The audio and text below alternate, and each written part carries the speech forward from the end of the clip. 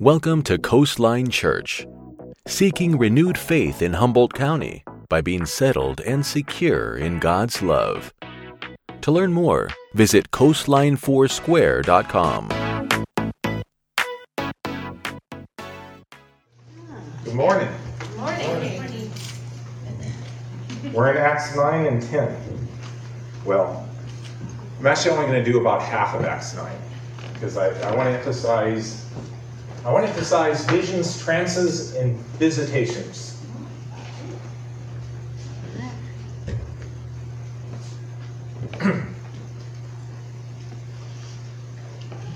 So in Acts 8 is when we saw the persecution really break out strong in Jerusalem.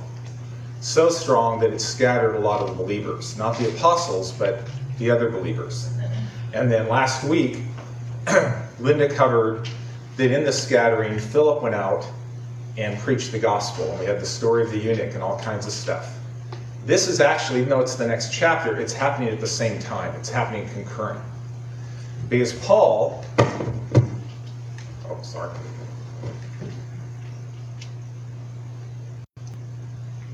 There we go. Okay, now? I'm glad the other mic guy's there today. Thanks, Jared. I really want us to get the context of what's going on here. It's why I'm picking just part of 9 and 10. Because there's a lot of drama that happens, and it's like visions and visitations. And I'm a person, especially younger in my life, it's like, God, just tell me something direct. Like people talk about spiritual dreams. Well, God, I don't want a vague dream I have to interpret. Just speak to me. And he does. And then there are times he doesn't. You know, I don't want to get to that. But, it's like, I will get to this much. I took a class from someone about interpreting dreams. And I loved it because she tied it all to Scripture. And then she gave an assignment of, come back later with a dream you've had from the Lord. And I misunderstood the assignment. She meant like any time in your whole past. I thought the assignment was, this week you better have a dream from the Lord because you got to have something. So I asked the Lord to give me a dream. And nothing happened until like 4 days later. And I just had this vivid dream. And I woke up at 3 in the morning with it. And it was so vivid.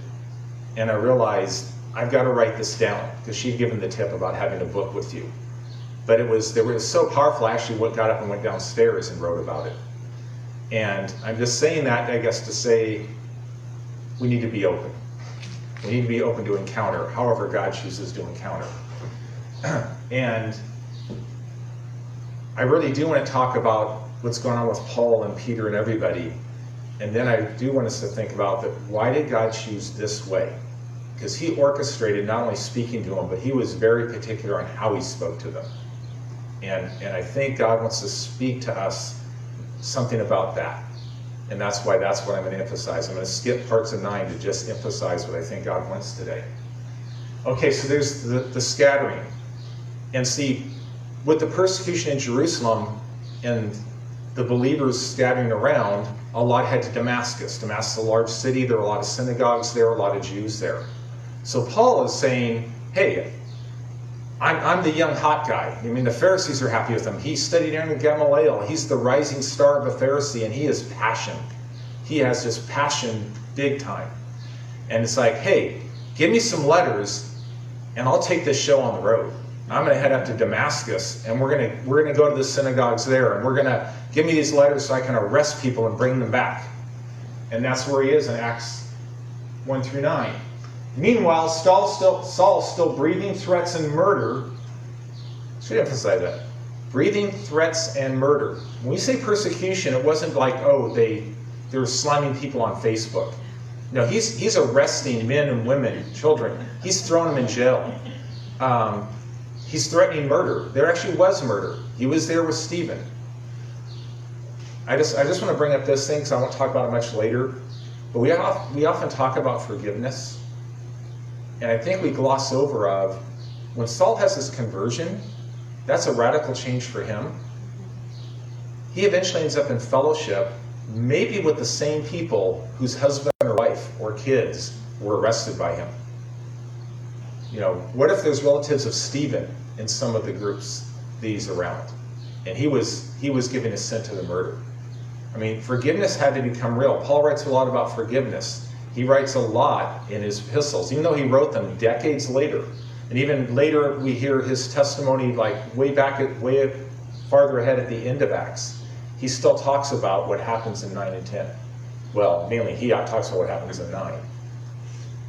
And when he talks about that forgiveness, it's so real to him because he knows he's with believers that he used to harass. And some of them may have relatives that are no longer with them because of stuff Paul did. I don't want to gloss over that, or at least like us to think about that at times. Okay, so he went to the high priest and asked him for letters to the synagogues at Damascus, so that if he found any who belonged to the way, men or women, he might bring them bound to Jerusalem. And I want to emphasize the way because it's used a lot in Acts. And I think it's good because it underscores faith in Jesus is not about mental agreement. In our culture, we say, oh, I believe something. And we just mean I factually agree. 2 + 2 is 4. Jesus died on the cross. He's the Son of God. He rose again. That's a list of facts I agree to. James says even the devil knows facts. Is this whole thing about in their culture, and we see it in other cultures, when they talk about your belief, your philosophy, your core values, they expect it's the whole way you live. That faith in Christ affects everything. It affects the way we do everything. And that's why it's referred to as the way. Okay? I have in their parentheses this particular, the excessive rage isn't in this particular chapter, but later in Acts and in some of his epistles, Paul uses the Hebrew term for excessive rage, exceedingly angry. As Paul says, at this time referring to it is, I persecuted the church with a great passion. I was exceedingly mad. I had excessive rage. He's basically saying, I frickin' lost my mind over this. I am going after him with everything I've got. So as he was going along and approaching Damascus, suddenly a light from heaven flashed around him. He fell to the ground and heard a voice saying, Saul, Saul. Interesting that Jesus calls his name twice. Saul, Saul, why do you persecute me? He asked, who are you, Lord? And the people with him, they saw the light and they actually heard a sound, but they didn't understand the words. That's not always clear in this chapter, but again, later when it's explained, the people with him heard the sound, but they didn't understand what was being said. The reply came, I am Jesus who you are persecuting. But get up, enter the city, and you will be told what you are to do. The men who were traveling with him stood speechless because they heard the sound but saw no one. We do know from other passages they saw light, though. Saul got up from the ground, and though his eyes were open, he could see nothing. They led him by the hand and brought him to Damascus, because they were expected in Damascus. He actually goes to the street called Straight and stays with someone named Judas, because they were expecting him. For 3 days he was without his sight and neither ate or drank. The reason why is this is a major mind reset. I'm not surprised he didn't eat or drink. This has got to freak him out. Yeah. I know who I am. I'm the big shot. I got this. Like, hey, man, my career is going places because the Pharisees love me. They love the fact that I'm passionate. I'm going out and doing God's thing. And then he gets an encounter and finds out he's wrong about everything. Gets an encounter where, what is going on? Yeah, I'm the Jesus you're persecuting. Now I'm blind. I can't see.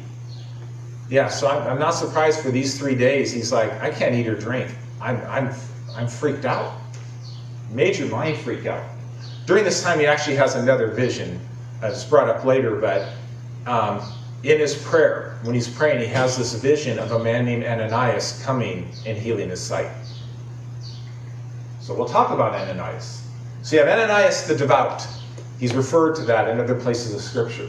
Ananias the devout has a vision about Saul's other vision.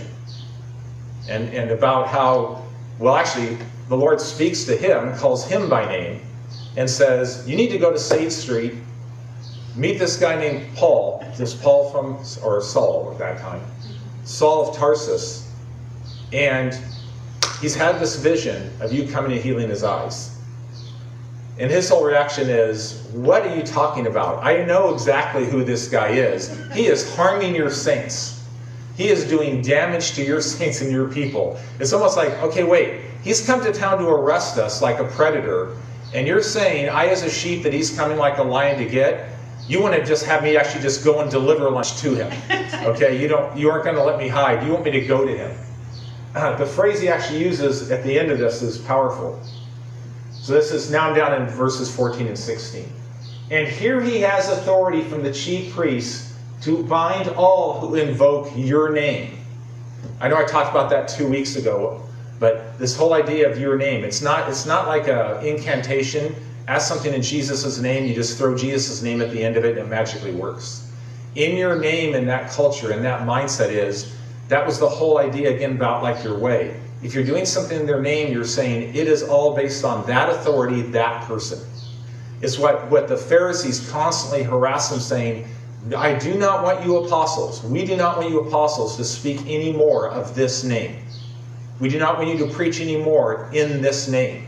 Hey, you did radical healings. Would have been okay if you'd have just said God healed him, but no, you keep saying it was Jesus. We got an issue with that. Okay, so in your name, I find this is powerful. But the Lord answered to him, Go, for he is an instrument in whom I have chosen to bring my name before Gentiles and kings and before the people of Israel. I myself will show him how he must suffer for the sake of my name. Powerful. He's saying, wait, you don't want me to go see this guy Saul of Tarsus. He's trying to wipe out those of us that serve your name. And he's like, I got it. And I'm going to have him proclaim my name. I'm going to have him suffer in my name. We see this in Central Asia with groups I'm with.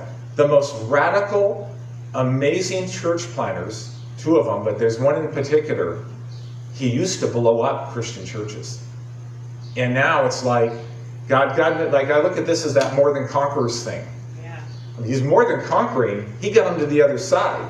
Because that guy bombing the churches, he wasn't the enemy. He was deceived by the enemy. And God's hand was, no, I'm not going to settle just for him not blowing up churches. I'm bringing him to my side. So, kind of a sidelight, but I think that's a powerful sidelight. Okay, so Ananias goes to Saul, says, hey, Saul, the Jesus you met on the road, he's the real deal. Heals him. These scales fall off his eyes. Saul's baptized. And he stays there several days and starts preaching immediately. And it says, and immediately he began to proclaim Jesus in the synagogues, saying he is the Son of God. And he's extremely effective at it. Because he's so effective at it, the Jews there threaten him. And he has to be snuck out of the town. The part I want to emphasize on this, because I'm going to leave 9 just right about here. But it's powerful. He's preaching in the synagogues. All the apostles and Saul, they understand Jesus is Messiah. They understand forgiveness in his name. But they don't really understand all of it yet. They're only preaching to Jews now. That's as far as their understanding went. And I think it's important for us to see, with all he knew, there's still a lot they don't know. And it takes time to know it. In Galatians 1, he talks about this time. And he does have this encounter. But he talks about other encounters in Galatians and in the letters. And he includes this, but there are things that happened later in his life God had to do. It says in Galatians that he said, I did not consult with any man. His whole point is in Galatians, he's teaching the Gentiles about salvation by grace and that not by law. Important point. And to him, it's very important they get this. He says, I got this by revelation directly from God, not from men.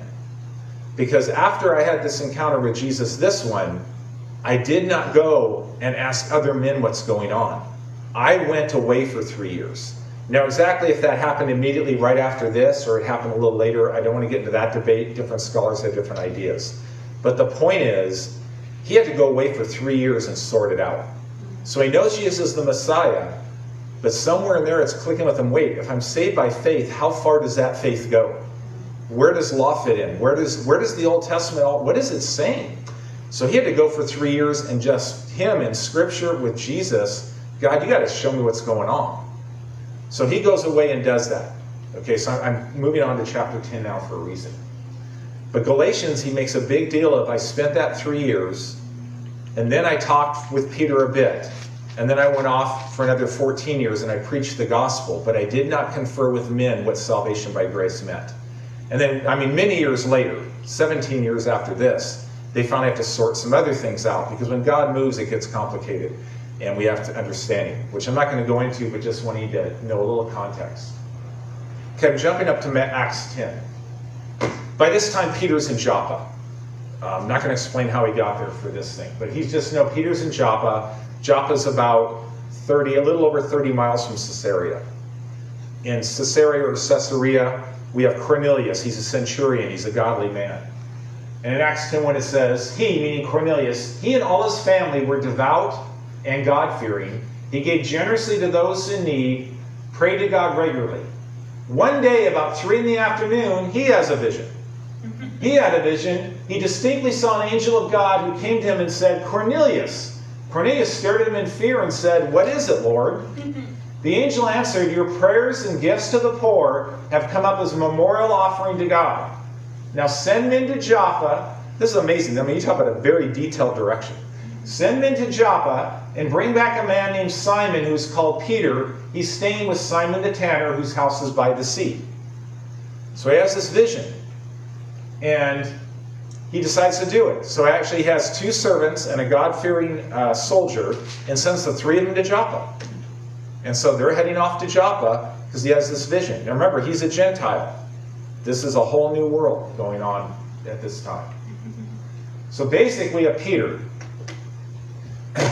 So Peter's in Joppa. It's about noon. It's actually the next day, because it takes him a while to go that 32 miles or so.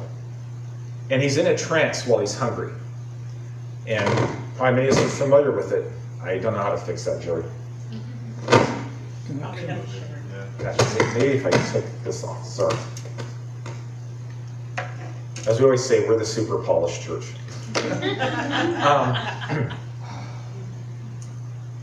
So he's in a trance and he's hungry. And he sees the heavens open and a sheet comes down. And there's all kinds of animals, 4-footed. There's birds, there's reptiles. They're unclean. The actual phrase is the phrase in Old Testament, and that's why I'm going to use that word, contaminating. And even the Greek, that's what that word, when it says unclean, it actually has the word, it's like it will contaminate you if you eat it, because that's what they were taught. No, I will get contaminated. If I eat any of that food, I am now contaminated.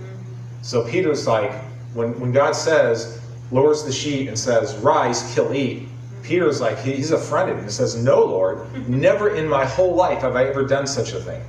I would never eat these contaminated things. And God says, don't call what I have made clean, contaminated. And I don't know why I'm not showing you this. Okay. So surely, Lord, I have never eaten anything contaminating or unclean. Right. The voice spoke to him a second time, do not call anything contaminating that God has made clean. Yeah. And this is repeated 3 times. Yeah. Now it's interesting because God could also just talk to him and say, hey, Peter, I got news for you. The Gentiles get saved. But he doesn't do that. He doesn't just say, oh, the Gentiles get saved. He does this whole vision thing. Okay, Peter actually doesn't understand the meaning. I mean, we have the advantage, we've read this before, most of us, so we know where it's going. Peter doesn't. So it says, Peter now has to meditate on it because he has no idea what God's talking about. Why are you showing me a sheet of things that's only in a vision? I can't eat them anyway, and I'm really hungry. But you're showing me stuff that's unclean. I don't know what you're doing. So he's thinking about it. While he's thinking about it, the men from Joppa arrive. Actually, they stay at the gate because I want to get that. Anyway, they call out that they want to see Simon Peter. While that's happening, Peter's meditating up on the roof about what this could mean. And then God tells them, hey, 3 guys are looking for you downstairs. You need to go downstairs and just go with them. Don't hesitate. I mean, you almost get the impression he's saying, you don't even have to ask questions, just go with them. So Peter, well, he actually doesn't quite obey that. He does go with the 3 men. He did ask questions.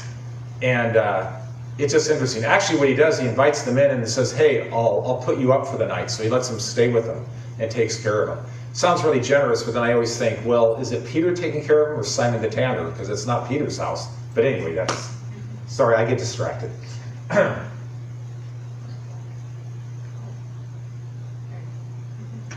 So, sorry, maybe that's too distracting for you. Don't read all that yet. I want you to hear this. Peter goes with them. This is so unusual. Because when Peter asks them, they even say, hey, an angel spoke to Cornelius, the guy who sent us, to come get you. So let's go. And then Peter goes, but it's also a little different because when you're being called to a centurion's house as a Jew, that's not usually a great thing.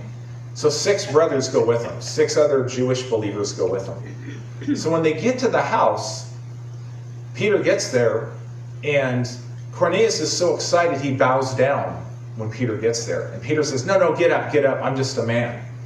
Then he goes in the house and he finds the house is full of people. Because Cornelius is excited about this guy that's going to come talk to him about God. And he gets family and friends there. So there's a lot of people there. And Peter even starts it interesting where the first thing he says is, it's not even lawful for me to be in here with you. It's like, it isn't right. Like us Jews, this is contaminating. It's like, it's not right. But I had a vision that said I had to hear this. And he asked them, what do you want? And then they explained to him, we want to know about God. We don't really know what we want. We were just told to get you and hear it. And then Peter, I'm not going to go through all this, but I find it interesting. So Peter gives a sermon. And Grant, you have to remember, Luke's giving you kind of the cliff notes, so we don't always literally get everything that's said. But we do know he talks to them about peace through Jesus. He talks to them in a tone that says, you already kind of know about this. Like you live here in Jerusalem. You've heard about Jesus. You know about the miracles. You know about the stuff that went down. So he tells them about how he's Lord of all. God was with them, that he was anointed with spirit and power. He did good in healing, freeing from tyranny all the people he's healing. Actually, he specifically says the line, he freed them from the tyranny of the adversary. He was crucified. He's risen. We've been witnesses to all this. That's a big line he says. And we're telling you stuff that we ourselves have seen. And he is the judge. He, Jesus, is the judge of the living and the dead. So there's forgiveness through his name. They're kind of tied together. Why is there full forgiveness in the name of Jesus? Yeah, I know we have the whole atonement thing. But it's also this practical of, because he's the guy doing the judging. And he died for you. So when you get that stuck in fear of, oh no, my sins will come against me. Well, hold on a minute. The guy who makes the judgment calls, he died for you. So there's forgiveness through his name.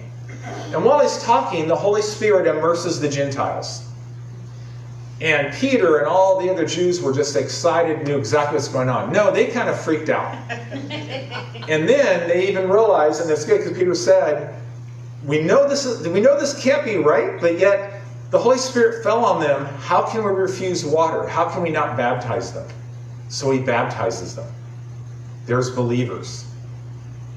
Again, in our culture, we don't get a sense for it, but this would be as radical as someone coming and saying, hey, you know what? Turns out the Savior isn't Jesus. The Savior is Louis Schwartz down the street. It's like that radical of a mind break. Because it's like, no, our identity as Jews is we are the people of God, we and not they.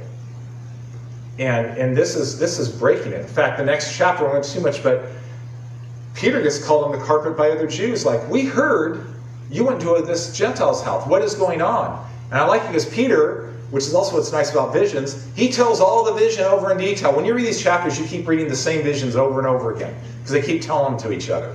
But Peter's like, hey, let me tell you what happened. This vision happened. I'm preaching. Holy Spirit fell. So you know what? It's on God. Don't throw rocks at me. God's obviously doing this. It's powerful. And even they still didn't fully get it. Like it actually is, it's like 16, 17 years later, they start wrestling with, when Jews come to Jesus, when Gentiles come to Jesus, do they have to become Jewish? Do we have to circumcise them? Do they follow the Jewish law? They don't figure that out and really make a decision on that for 15 years, actually 17 years later. It's a process. And I think that's important for us to realize. Because God does amazing stuff, but we're kind of slow. I see this powerful thing that we Gentiles are included. But the message I want to emphasize with this is the way God speaks to us and had to through this. Why the drama? Why does he have the encounters? Why the blinding lights? Why the blindness? Why visions of sheets? I mean, this is elaborate. Why was Saul blind for 3 days? Why did he have to go figure out for 3 years? Why all the illustrations? Even you look at Scripture in general. If you had to summarize the key notes of Scripture, Isaiah could be about 5 chapters. But why isn't it? Because it's written as poetry. Why is the Bible as big as it is? Why is there poetry in Scripture? Why is all these things that do feeling in that? And here's my conclusion on it. God's after radical transformation. Radical transformation takes more than information. Giving you a list, say, oh, Jesus loves me, great. Okay, oh, let's check off the list. Yep, I believe this. Let me read the Nicene Creed. You know, I went to where I went to parochial school. We recited the Nicene Creed multiple times a week, and it's a good creed. Okay, it's true, but reciting that in itself isn't the answer. Just knowing information isn't the answer. It takes engagement. It takes encounter. Because just telling Peter facts, Gentiles are saved, that isn't as transformational as, wow, this whole elaborate thing made it real. Getting Paul's attention, just like getting our attention, isn't always easy as simple as, let me tell you the 10 things you need to know, Paul. Here, I can fit it on one sheet of paper. No, I'm going to strike you blind for 3 days, because you got to get this. Yeah, you're going to have to search it out for 3 years, because it takes time to figure this stuff out. Amen. It doesn't happen all at once. And the reason for that is God values humility. You look in Paul's letters, I'm still blown away. Yes, he had visions, he had dreams. Humility runs through all his teachings. And this is, the big guy, I'm the big shot, I'm going to go around and I'm going to persecute these unbelievers, is the guy that later that writes, hey, let's be like Jesus. He's the servant of all. I want to be interested in others instead of interested in my own stuff. He took the form of the servant. I want to be a slave for Jesus. I want to be an ambassador in chains. This takes time, energy, experience. A walk with the Lord. And the big thing to me is it takes God moving and God encountering. I think the message in all this, and please remember, I'm thankful we have the Bible. There are those that teach, well, now that we have the Bible, miracles stopped. Those encounters, we don't need them. We have the Bible. Right.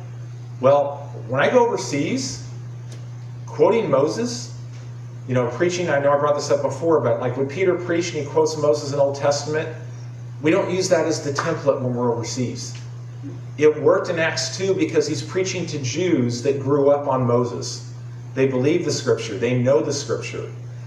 Countries that we have visited, they have no idea what the Bible is, and they've been taught a different Bible, or a different book is the Holy Book. Quoting Moses, they don't know who Moses is. They end up involving God encounter. In reality, when you look at Scripture, so do we. Myself, I turned away from the way I was raised because there was things that didn't make sense to me.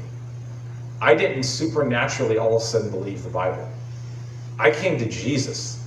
I questioned the Bible. I came to Jesus without necessarily believing all the Bible. In fact, I know I didn't believe all the Bible. I came to Jesus. Jesus showed me the Bible's true. And sometimes we try to do things the opposite, like if we just tell people the right information, if we just quote the right words to them, that'll solve it. Well, I challenge you to think fully, really about your own testimony. Did it really come from an intellectual argument, or did it come from an encounter? Did God move? He moves because it's more than information. And I'm hoping from this we get a hunger for, God, I'm amazed at what you did in Peter and Paul's life and how you moved and how you encountered them. We need encounter now. Amen. And I'm not saying I'm chasing signs and wonders. I'm just saying we have to get together with God and say, you know what, Lord? My friend, I won't say his name, but my friend that I'm going to be spending time with, he needs to encounter you. Yeah, we can have discussions, we can have talks. But the bottom line is, he needs to encounter you. We need a conversation that gets to gut level, because I really don't want to talk about the theory of Genesis 4 and 8. I want to find out, where's your need, God? And where is Holy Spirit interacting with you? And he will do it. He changed all of Europe because of these guys that were encountered. At the same time, the dominant, powerful culture, the thing, within 3 centuries, it starts falling apart. But the church thrives. Make sense? Yeah. Okay, so that's the thing I see the take home now. I mean, there's a lot else in Acts 9 and 10, but I really felt God wanted to emphasize, look how he moved with encounter. Because we all need to have radical mindset change at times. And it doesn't always come from just reading. It comes from an experience with him. Make sense? Amen.